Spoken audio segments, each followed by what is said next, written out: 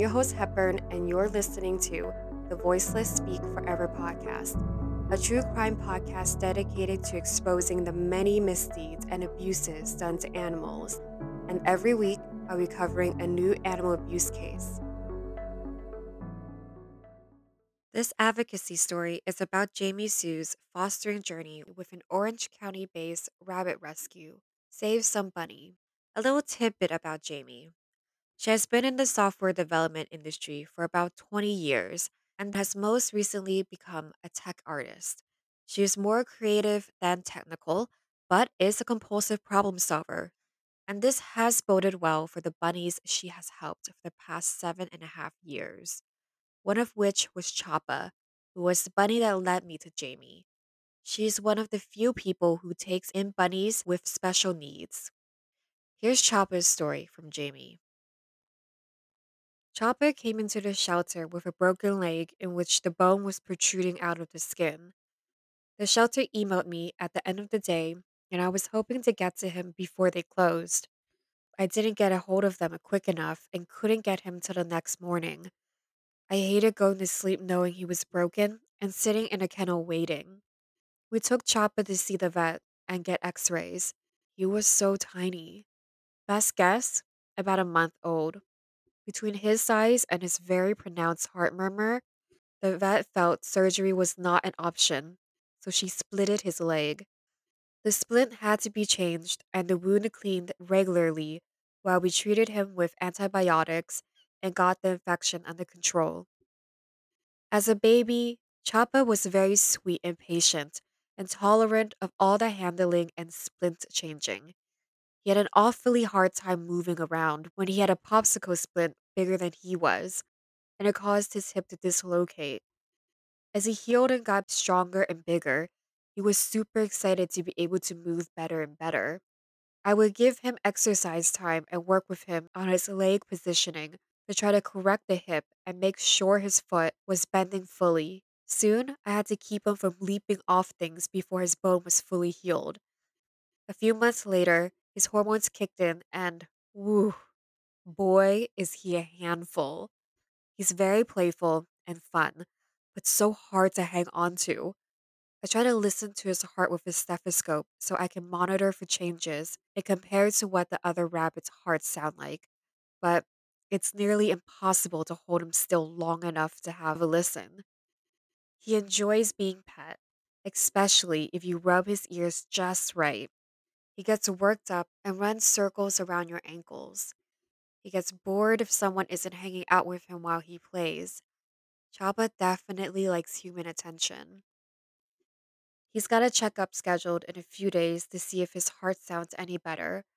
The hope is that the holes in his heart would get smaller as he grew and his heart got stronger. He gets heart healthy supplements and moderate exercise. I try to let him run, but not so much that he overdoes it. We're hoping to do a sedated neuter so he can calm down a bit and eventually have a bunny friend. As you can see, Jamie is a devoted foster mom. Choppa is just the tip of the iceberg for what she has done. So, with that, let's dive deeper into her fostering journey. I had met the folks of Save Some Bunny when adopting rabbits at Irvine Animal Care Center, and I had once fostered babies for that shelter. It was an easy problem to solve. The rabbits needed a temporary space with someone who could care for them, and I could provide that. Actually, a little bit of a funny story.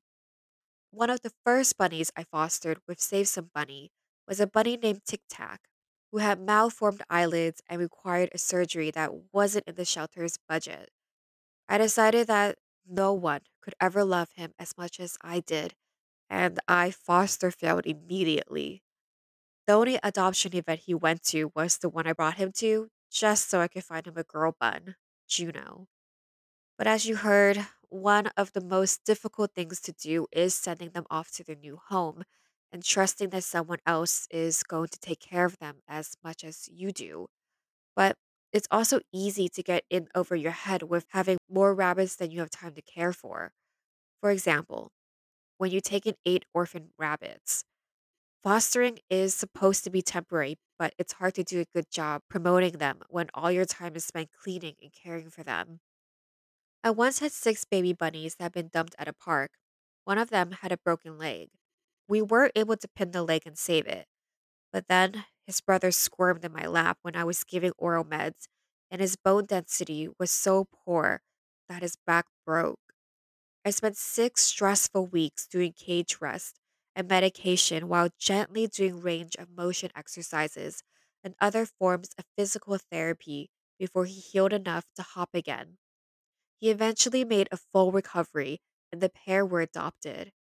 I cried for about 3 days straight. Hardest adoption I've ever done. That was Wolverine and Magneto. Anytime you help an animal heal from injury, you develop a special bond. But at the same time, it's a relief to find someone who can give each bunny the time and attention they deserve. I love when I get a new foster bunny in and they have that moment when they realize that they are safe and they are going to be cared for. And Bun Dad is going to spoil them with a slice of apple every night. You let them out to play and figure out what personality this new little furry friend is going to have. They're all so different and special. One of the most rewarding parts of fostering is when I match a bunny to the perfect human, and if I'm lucky, I get updates from the human. In the best scenarios, the bunny and the human each make the other's life better. I've also made some wonderful friends for facilitating these sort of bonds. Then it's also rewarding on a humanitarian level. But there's definitely been some really tough losses. I've had to learn not to feel guilty for not always being able to save them. I have to find consolation in the ones I have saved. I talk to other people who know and understand. I don't let bad people diminish the 99.9% of good people out there. I remember that just because some people cause these animals to be in a bad situation does not mean that people suck because people are also in the solution. We couldn't keep saving lives if there weren't people adopting, people supporting us, people trying to do the right thing and get these bunnies into safe and loving homes. At the end of the day, we need to find more special needs sanctuary fosters. We have so many bunnies living with a couple of overwhelmed foster parents. I'm trying to free up some of my time to solve the problems that cause there to be so many homeless rabbits. Taking in the homeless bunnies after everything has gone wrong isn't sustainable, and it's not solving the systemic problems. I want to identify and prevent issues, and that's why I've been working on a spay neuter project with Save Some Bunny. Every single accidental litter prevented is an average of 6 homes we don't have to find. When we neuter bunnies, we fix the hormone induced behavior that leads people to take them to the shelter or dump them in parks. I always want to be able to make room for the emergency foster bunnies like Choppa, but I think I can do even more to help rabbits by making change in the community. If we inform people about rabbit care and create more good rabbit homes, we can place more homeless rabbits. We could further expand the program to provide rabbit veterinary bill assistance because if we can help existing rabbit owners keep their rabbits, we prevent more homeless rabbits. And that's the phenomenal advocacy tale of Jamie. Jamie's interview will be posted on the VSF website, thevoicelessspeakforever.com. It will feature bits that weren't included in the recording, like how Jamie first met Choppa, and on details about and her own little forever bunnies. You can use your phone to view it, but seeing it on the computer is best. Thank you, Jamie, so much for giving your time to this interview. And above all, thank you for saving these bunnies' lives and helping to protect more bunnies in the future with your spay and neuter program. Without people like you who have such big hearts, so many bunnies wouldn't know what love is. You've helped so many rabbits. Thank you so much for your service, Jamie. And with that, thank you all for listening. As always, make sure you share the VSF podcast, rate and review the podcast on wherever you listen to podcasts.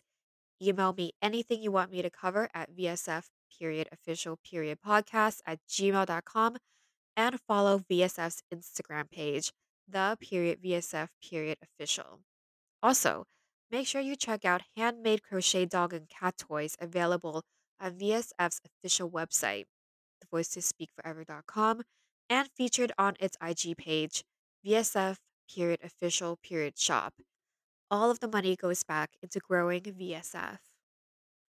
Thank you guys so much for listening, and I'll talk to you guys next time.